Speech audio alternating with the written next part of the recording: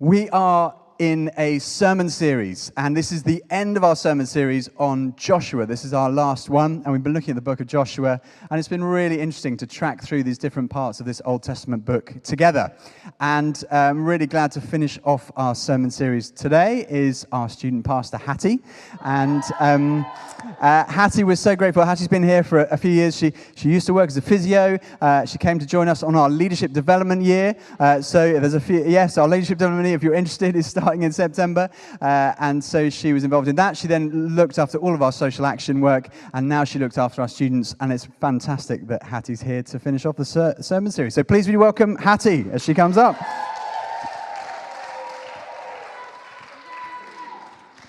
I'm so sorry, I'm supposed to do the reading. So sorry, I forgot. So sorry. If you would like to turn, thank you, Hattie. If you'd like to turn, that's a very polite way of saying, would you like to do the reading, Toby? Yes, I'd love to do the reading. Joshua 13, and we're going to read the first 7 verses. And Hattie's kindly given me this reading because there's some great names in here, so bear with me. Are you ready? Joshua 13, verse 1. When Joshua had grown old, the Lord said to him, "You are now very old." Nice thing to be told. Thanks, Lord. "And there are still very large areas of land to be taken over. This is the land that remains, all the regions of the Philistines and Geshurites, from the Shihor River on the east of Egypt to the territory of Ekron on the north. All of it counted as Canaanite, though held by the 5 Philistine rulers in Gaza, Ashdod, Ashkelon, Gath, and Ekron, the territories of the Avites on the south, all the land of the Canaanites, from Arah to the Sidonians, as far as Aphek, and the border of the Amorites, the area of Byblos, and all Lebanon to the east, from Baal-Gad below Mount Hermon to Lebo-Hamath. As for all the inhabitants of the mountain regions, from Lebanon to Misrephoth, Maim, that is, all of the Sidonians, I myself will drive them out before the Israelites. Be sure to allocate this land to Israel for an inheritance as I've instructed you, and divide it as an inheritance among the 9 tribes and half of the tribe of Manasseh." Please would you welcome Hattie. Thank you, Toby. See what I did there? Made him do that horrendous reading, all those names. But great, it's so great to be here this evening. And as Toby said, I have the privilege of leading our students, have done for the last 2 years. It's great to see some of the students here this evening. But before that, I was working as a physio in Cheltenham. I worked with disabled young adults and loved that. But then the Lord took me out of that job, did a 180 and put me in the church. So here we are this evening. So it's really exciting to be finishing this sermon series, looking through the book of Joshua. And if you've been tracking with us, we've got to the point in the story where Moses has died and God raises up Joshua to lead the Israelites into the promised land. They crossed over the Jordan River, and they start to take possession of the land west of the River Jordan, starting with Jericho, and then they go work their way through the city, taking possession of the land. So thank you for reading that, Toby. But in there, God says to Joshua, "You are very old." That's the first thing he says. And I was thinking about this, and I spent some time earlier in the week with my grandparents. My grandpa is 92. I think we have a picture of him, actually. We went for... There they are. That's my grandma and grandpa. My grandpa's 92, and I took them for a walk. I live in Clifton. We went for a walk to the bridge, and he was there carrying his camping chair and his his little hamper. And we had a picnic. But what is amazing is that at the age of 92, he's a vicar. He's been a vicar for sort of 40, 45 years. But he loves Jesus more than ever. And I love spending time with him because I literally sat on the picnic blanket next to his feet, just asking questions, learning from him. And he just loves Jesus. And what I love about him, even at the age of 92, that he's more in love with Jesus now than he ever has been. And he has this conviction that there is more work to be done. And so I love that God says this to Joshua, though that you're very old. He died when he was probably about 110. So at this point, he was about 100 years old. So saying to him, you are very old, but there is still work to be done. There is still large areas of land to be taken over. And then God lays out where this land is that remains, that needs to be taken over. And then he promises that he himself will drive the inhabitants out before the Israelites. God instructs Joshua to divide the land as inheritance amongst the 9 tribes and half the tribe of Manasseh. So from chapter 13, there's this shift in the strategy about how to take possession of the land.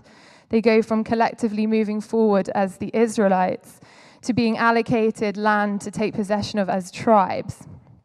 But the common thread throughout the rest of Joshua is the same, that God has given them the promised land as their inheritance. And he has promised, as he promised to Abraham, he wants them to advance forward and take possession of it, not just settle in the land where they are now, where they've already taken the land around Jericho. He wants them to experience the fullness of their inheritance, not just the portion of it. And this is true for us today. God wants us to advance forward and take possession of our inheritance that he has for us. So as we come to the end of this sermon series, through Joshua, today we're going to be thinking about advancing and not stagnating. How we advance forward into the land that God has for us and has for us as a church. So first of all, just thinking about stagnation. And I, alongside working here with the students, I work in a coffee shop about 100 meters over Bristol Bridge called Baristas. If you haven't been there for a flat white, come along, say hi. I work on a Thursday and a Friday. I was there on Friday, and it was hot in the shop, and we had a bit of a situation with the pipes, and we have the coffee machine and then where the milk flows, and they both flow into the same pipe. And I don't know what it was with the heat, but the coffee sludge and the milk mixed together and made this sort of like manure vibe, and it clogged the pipe, and I suddenly started smelling this horrendous smell, and I was just doing the shots, making my milk, serving customers, like very aware that the whole shop smelt like there was a cow in there that had done its business in the middle of the room. And I was like, and so George, the owner of the shop, got under the counter and starts like trying to clear this pipe. And he was like, pour the boiling water in. And we were like, we've poured it in. And then suddenly like all this stuff slurges out. And it was horrendous. But I was like, this is a great analogy for Sunday, actually, about stagnation, and that we're not made to stay still and stay stuck, that we're made to flow, we're made to move forward. And actually, when we stay stuck, we start to smell. And I was thinking about this area of stagnation, and I think for me, the area where I've like been stuck in and stagnant in has been the area around my mindsets. Staying stuck in mindsets that haven't been helpful for me, mindsets that haven't served me. And I think for me, those mindsets have been like low self-worth, feelings of not being enough, feelings of listening to these lies about who I am, and that my voice doesn't make a difference. That was a big lie that I used to believe. And for a lot of my 20s, I'm 29 now, but for a lot of my 20s, I stayed stuck in those mindsets that were like really unhelpful. This low self-worth, low self-esteem, that I don't make a difference, my voice doesn't make a difference, that where I am, the space that I am and move into, it doesn't make a difference me being there. And I stayed stuck. And God had things for me in my 20s probably that I didn't move into because of that, because I was staying stuck in these mindsets. And I wonder if you can relate to that, being stuck in mindsets, for weeks, months, but even for years of staying stuck, stagnating, feeling like you're in the same place. And there's a story in the New Testament that I'd love us to read together, as I think it really shows this mindset of being stuck, left unchecked, can lead to stagnation and not advancement, but how Jesus comes to restore that. So if you've got your Bibles or your phone, then we're going to turn to John 5, verses 1 to 9. I think it's going to come up on the screen as well. But it's the healing at the pool. So I'll just read it. It says, sometime later, Jesus went up to Jerusalem for one of the Jewish festivals. Now there is in Jerusalem near the sheep gate a pool, which in Aramaic is called Bethesda, which is surrounded by 5 covered colonnades. Here, a great number of disabled people used to lie, the blind, the lame, the paralyzed. One who was there who had been an invalid for 38 years. When Jesus saw him lying there and learned that he had been in this condition for a long time, he asked him, "Do you want to get well?" "Sir," the invalid replied, "I have no one to help me into the pool when the water is stirred. While I'm trying to get in, someone else goes down ahead of me." Then Jesus said to him, "Get up, pick up your mat and walk." At once the man was cured. He picked up his mat and walked. And now, firstly, you just want to clarify that this man's physical condition is not what caused him to be stagnant where it was. It was his mindset. He had lost hope. He had a lack of expectation. He complains to Jesus that he has no one to help him. And he stayed stuck there. He'd been stuck there for 38 years, literally in the same place, lying on the same mat. But then Jesus comes along, looks at him, full of compassion, full of kindness, full of grace, and says, "Get up.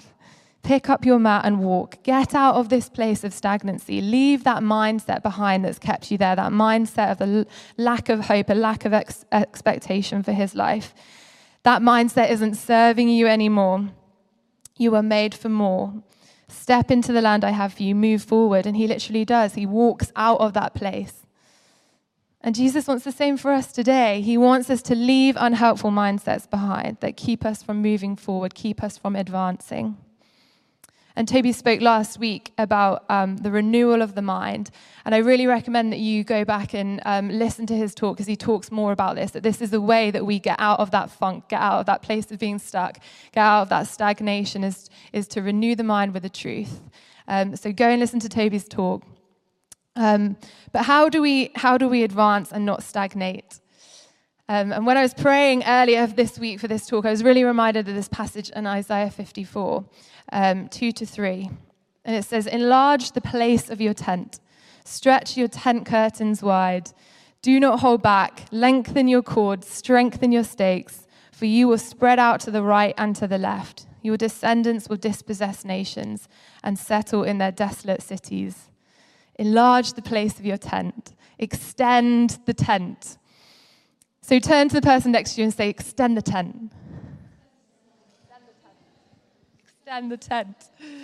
And I think this is an awesome image for advancing the kingdom, of extending the tent. You can just imagine that God shouting this over the Israelites as they took possession of the promised land. Extend the tent.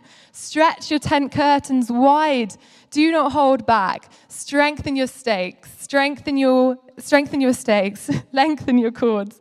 Spread out to the left. Spread out to the right. Take the land. And the Israelites would have lived in tents at this time, so this imagery of the tents would have been common to them. But thinking about what a tent means to us in this day, I just think it's a metaphor, this space that we occupy. So I just, for a moment, wonder if we can just think about that. Think about the spaces that we occupy. Think about the space that you're in, the space, maybe think about your house, your neighbors, your street. Think about your work, your office, your colleagues, your children and their schools or nurseries. Think about your relationships and your friendships, your school, your uni, your colleges, your gym, your local supermarket, your hairdressers, the local coffee shop, your football team. And what would it look like for you in those spaces to extend the tent there, to take land for the kingdom of God?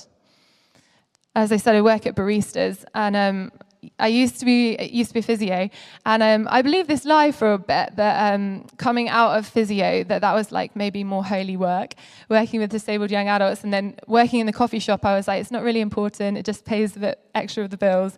And I had to like rebuke myself a bit and be like, no, it does matter, that me, as, like who I am and what I believe in, and like carrying the kingdom of God and the power of the Holy Spirit, it does matter, me turning up on a Thursday morning at 7 a.m. in that coffee shop and serving those people that where it is surrounded by lawyers and people that work in business.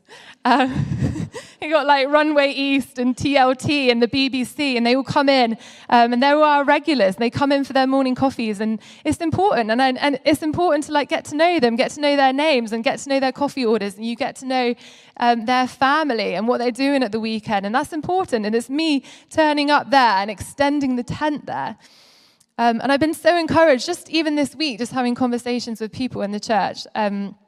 Jane Collar is this amazing woman. She's on our kids team. She was here this morning, but not here this evening. And we do morning crash together for Morning Alpha at the moment on a Wednesday morning. And we were chatting on Wednesday, and she was telling me as she got the bus into Morning Alpha, she started speaking to this old lady who was going into the BRI to have some tests done. She was just a bit low.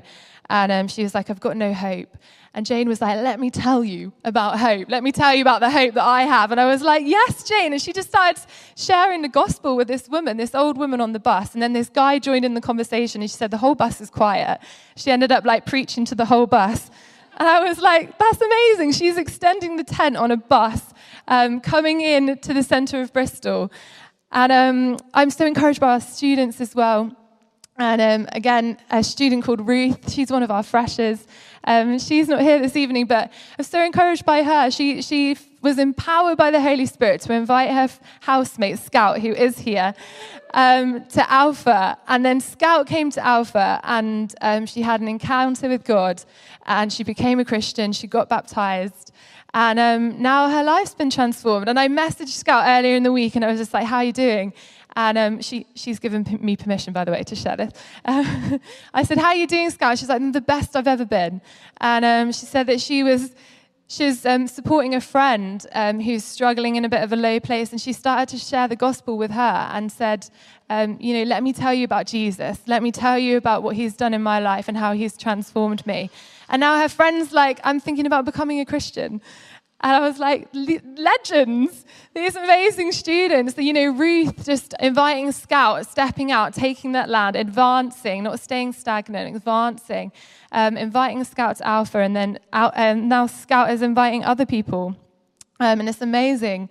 And then we've got Gabby, who is also here this evening, and she's set up Coffees on Campus, which is basically just going out on campus. They set up a stall and outside the Senate building, give people free coffees, chat to them about Jesus, invite them to church, invite them to Alpha.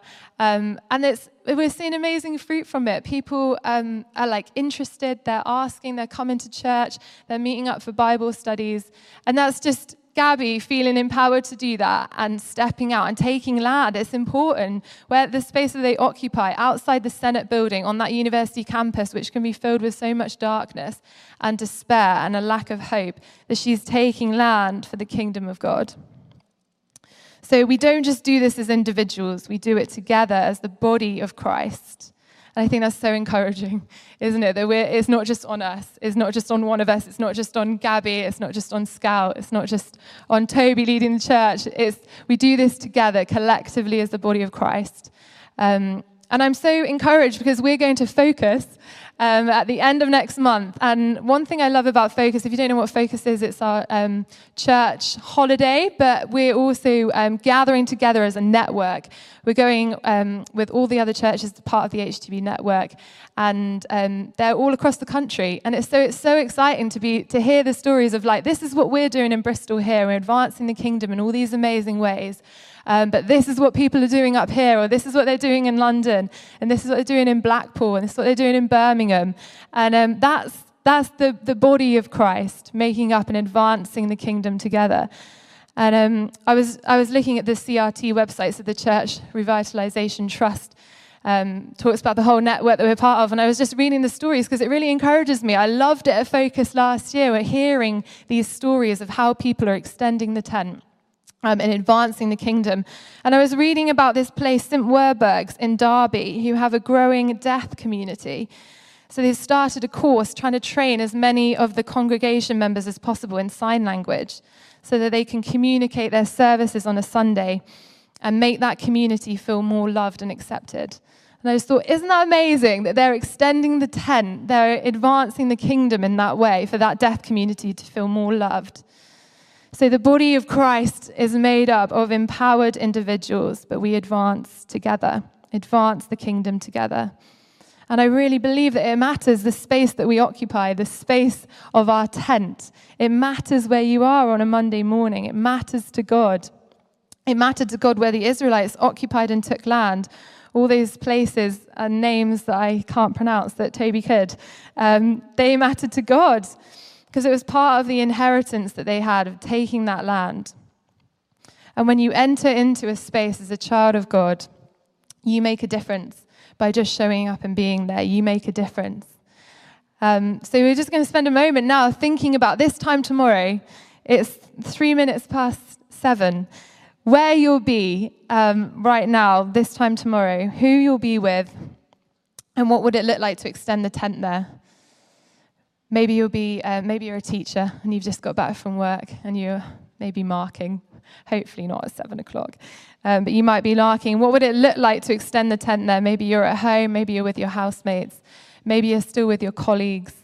Maybe you're at football or hockey or band practice. What would it look like to extend the tent there? And maybe share this with the person next to you. Take a moment. Share it with the person next to you. Where will you be this time tomorrow? 7:04. And what would it look like to extend the tent there?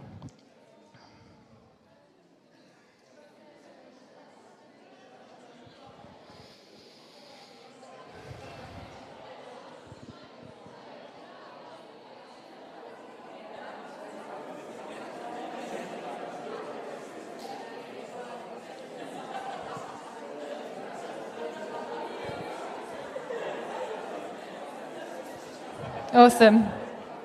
Lots of extending the tent. I hope people are doing something exciting.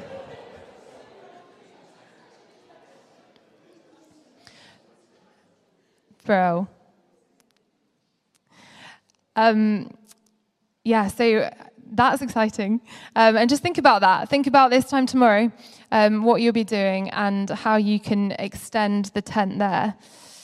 And extending the tent in our context today is part of us taking our inheritance. As Christians, we inherit the kingdom of God. We inherit the sum total of all God has promised us in salvation. And the kingdom of God is advancing, and God is making all things new.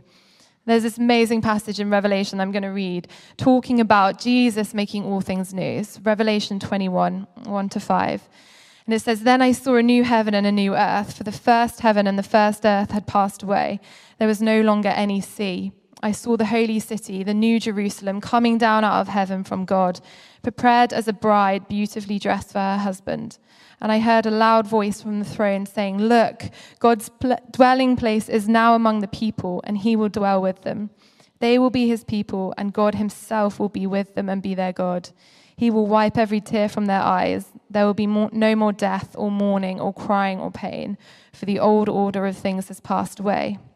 He who was seated on the throne said, 'I am making all things new.'" Jesus is restoring all things, but we partner with him to see that happen, and we extend the tent with him. We advance the kingdom of God with Jesus. And so there are two things that I would love us to think about when advancing the kingdom of God. And the first one is prayer. And I just want to encourage us, those things that we were thinking about this time tomorrow, the spaces that we occupy, what would it look like for us to be praying for those spaces? There's an amazing book called Praying Like Monks, Living Like Fools by Tyler Staton. If you haven't read this, I recommend it. You can borrow my copy if you want. But Tyler Staton, he is head of the 24/7 prayer in America, and he also pastors a church called Bridgetown in Portland. But there's this story that he writes about in his book. When he was 13 years old, he was like very on the fence about this whole Christianity thing. He was not sure. And he was just like, either it's real and then I like go in 100%, or it's not and I just stop wasting my time. And he had like a mentor at the age of 13 who said, what would it look like if you were to pray for all of your classmates at school? I think he was in the 8th grade. What would it look like if you prayed for them all summer? And so he was like kind of interested by this. So he was like, okay, I'm going to do it. I'm going to like test God, and I'm going to pray for all my classmates for the whole of the summer and see what happens. And if nothing happens, then I'm dipping. So he did. His brother had just passed his driving test, so he would drive him to school every morning, and then he walked the perimeter of the school, and he had a directory, a list of all his classmates, and he prayed for them by name every day of that summer. And he encountered God in that time of praying for his classmates that he probably didn't particularly have a real heart for. And this 13-year-old skeptic encountered God on that field. And it really transformed him, and he felt like called to start a CU equivalent in America. And by the end of that year, a third of his class had given their lives to Jesus and become Christians. I thought it was an amazing story. And what would it be like for us to have that same heart, to be praying for people, praying for places that we occupy? And so that's the first thing I would encourage you just to think about. Maybe you have a list of your colleagues, maybe you have a list of your people on your course. To pray for them and to commit to praying for them, or commit to praying for those spaces that you occupy. And then the second thing is the gospel. And I have like a real personal conviction about this at the moment, that we should know the gospel, that we should be able to succinctly tell the gospel in a way that we can communicate it easily with people, so that when the people that we're praying for, when we come into encounters with them, that we're praying for these encounters, that we're able to actually say the gospel and the difference that Jesus has made, and also our own testimony, without going on telling your whole life story, succinctly telling your testimony. Revelation 12 says that they overcome by the blood of the Lamb and the word of their testimony. And I just think that is what we need to be doing. And I just encourage you, whether you be able to like rattle that off really easily, the gospel in under a minute or not, just to go away and grapple with that and think about it. And, there's people in the church that would love to help you with that. If that's something that you struggle with, or you wouldn't even know where to start, reach out, get in touch. I would love to help you with that. But I think those two things, so praying, and we are a people of praying for the spaces that we occupy as we extend the tent, as we advance the kingdom, and knowing the gospel, so when we have those opportunities, we can really use them for good. So, as we finish this series on Joshua, let's just recap. The book of Joshua tells the story of a man who was commissioned by God, not because of his own ability, but he believed the promises of God and acted on the basis of those promises, with the result being that an entire nation came into its inheritance. As we think about advancing the kingdom of God, let's go back to the beginning in Joshua 1, verse 9. When God calls him, he says, "Joshua, be strong and courageous, for the Lord your God will be with you wherever you go." And just turn to the person next to you and say that. Those places, those spaces that you've been thinking about, whatever it is. Maybe you're a doctor at the BRI. Simeon, be strong and courageous. The Lord your God will go with you wherever you go. Just say that to the person next to you now.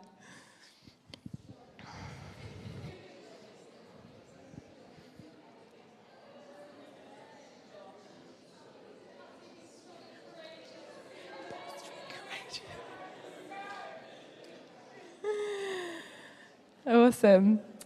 So I'd love to invite the worship team to come up. But as they come up, I was praying about how to finish this talk.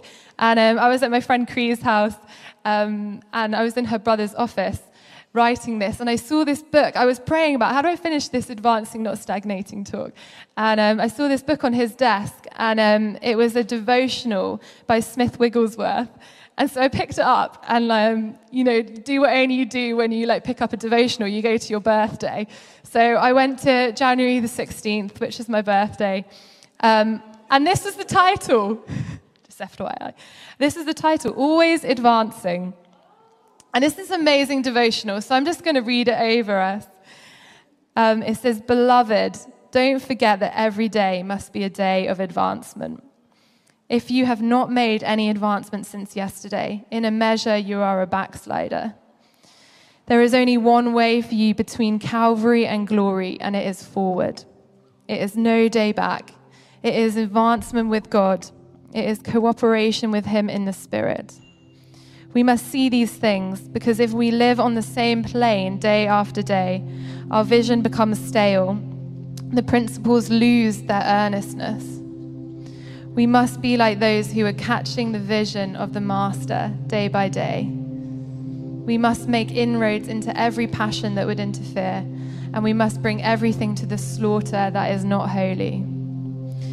For in these days, God wants us to know that He wishes to seat us on high. Often the most trying times are the most beneficial to our Christian growth. Consider Daniel, Shadrach, Meshach, and Abednego. Remember Moses and the trials that he faced. Beloved, if you read the scriptures, you will never find anything about the easy times. All the glories came out of hard times. If you're really to be reconstructed, it will be in a hard time. It won't be in a singing meeting, but at a time when you think all things are dried up, when you think there is no hope for you and you have passed up everything. That is the time that God makes the person. And out of the experience, we will have a story to tell about what God has done for us. When the trial is severe, when you think that no one is being tried as much as you, when the trial is so hard that you cannot sleep and you do not know what to do, count it all joy. For you are in a good place when you do not know what to do. Look to God for the answer. So may we be like those who are catching the vision of the Master day by day, Jesus, who's making all things new. So why don't we stand? I'm going to pray for us.